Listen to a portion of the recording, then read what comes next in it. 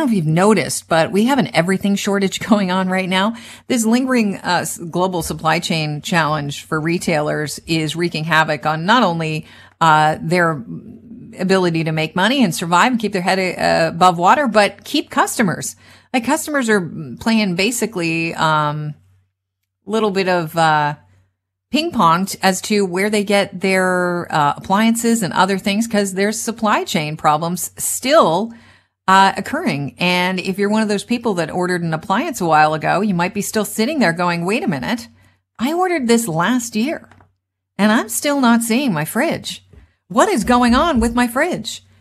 Well, supply chain issues, they linger. Dr. David Johnson, director of the George Weston Limited Center for Sustainable Supply Chains and the Master of Supply Chain Management program at the Schulich School of Business, is here to hopefully give us a little perspective on what is going on with this supply chain shortage. Welcome to the show. Good morning, Kelly. God, it sounds like I'm here as the messenger of gloom here on such a sunny day. Well, I'm hoping that you bring a little bit of hope to us. I know the problem's complex.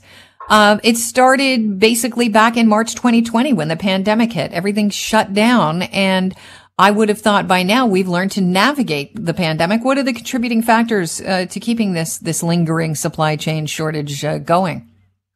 Well, it takes a lot of time to adjust, especially when you come to an abrupt halt. It's just like when you're on the highway and you have a traffic jam ahead, and it takes time to clear that traffic jam when you have that accident.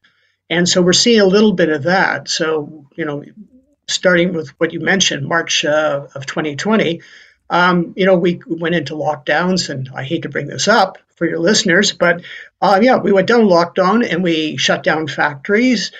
We laid off workers, and we didn't have as many trucks on the road, as many ships in the water, and all those containers were all over the place that shipped product from one part of the world to the other. So, and then we had to restart as the economy came booming back, and that takes time. So what we're seeing is kind of this stop and then start again. And it's very difficult to bring a factory back and to put more shipping in the water and to get more trucks on the road with more drivers on short notice. So what we are doing is we're kind of going through a little bit of a whiplash effect right now. You brought up the truck drivers yesterday. We were talking about how we are in the middle of a truck driver shortage. That is causing all kinds of problems. I was reading at the Atlantic magazine a piece this morning, just kind of skimming it over. So I got some broad strokes of what's going on, but they have shipping, like barges with shipping containers lined up outside ports in the United States, and they just can't get enough truck drivers to get the product off of the boats and to market. And because of that, you're not shipping back the empty containers as well, like filling them up and shipping them out. It's a never-ending cycle of, as you put it, doom when it comes to this shipping container shortage. Well, I think you described it very accurately. All the side effects that are happening here, various shortages in a number of areas of critical resources. And as you mentioned, truck drivers for trucks, ships that have containers on them, and berths in ports, that sort of thing. So we're going through what some economists would call a kind of a bottleneck economy right now. We have these kind of pinch points where we just don't have the capacity to do the work that's required to get those products flowing from the producers to the consumers. The people are walking into the stores to buy their goods for Thanksgiving or starting to buy for Christmas.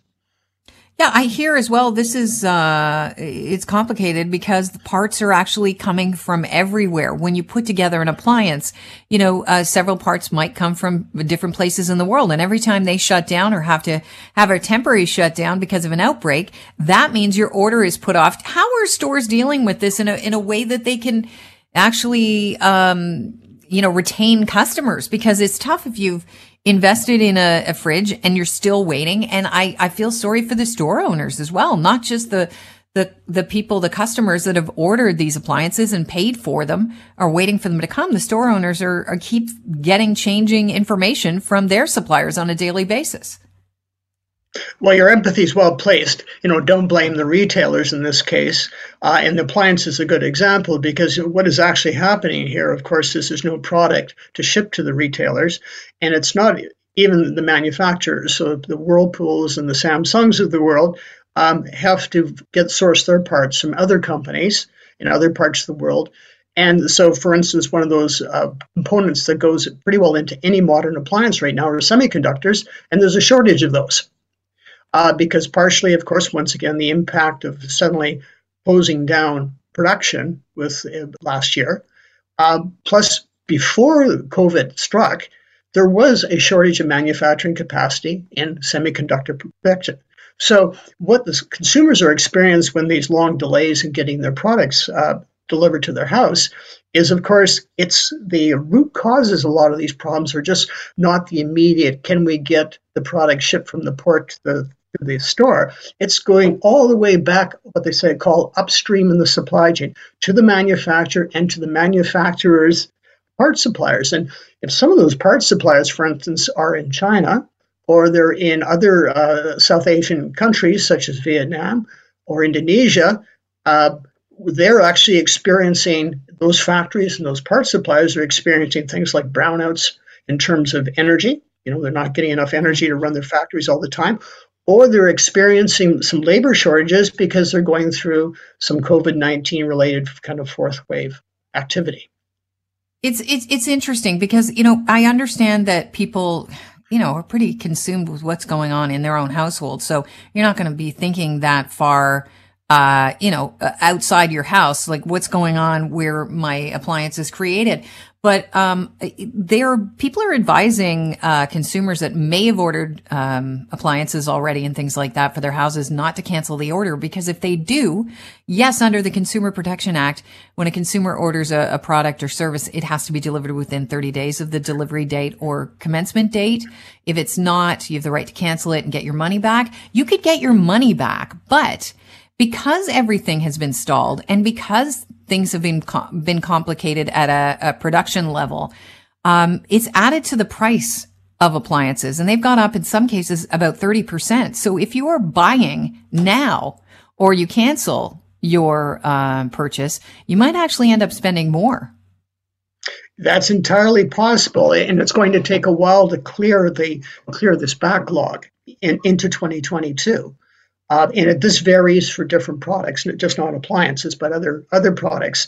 And in some cases, what you're doing now by ordering now is you're reserving your place in the queue, so to speak, so that you can eventually have these products. If you need a refrigerator to keep your food cold, you need a refrigerator. Mm-hmm. So you've got to get that somehow. And the reality is when there is a shortage like this, inevitably there's pressure put on the price being higher.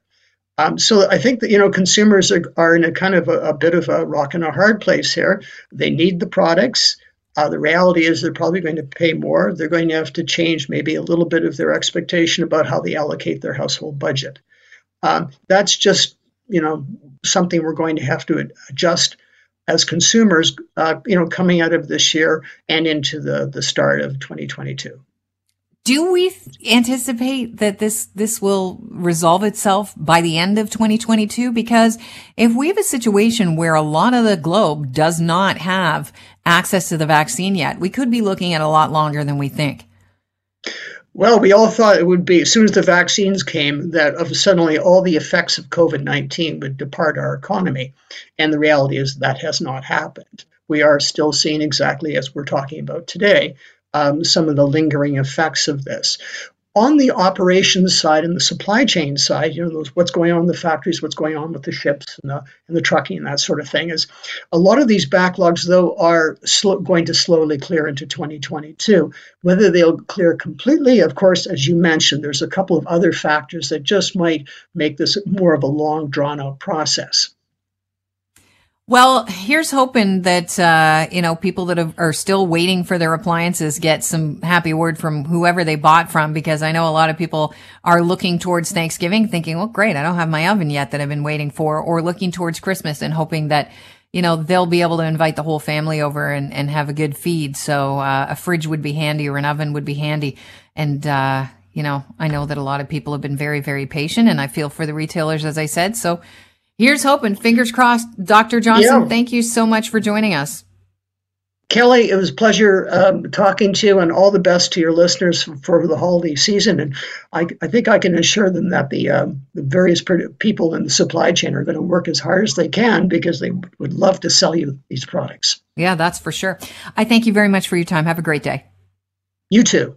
Cheers. That's Dr. Dave Johnson, director of the George Weston Limited Center for Sustainable Supply Chains and master of Supply Chain Management program at the Schulich School of Business.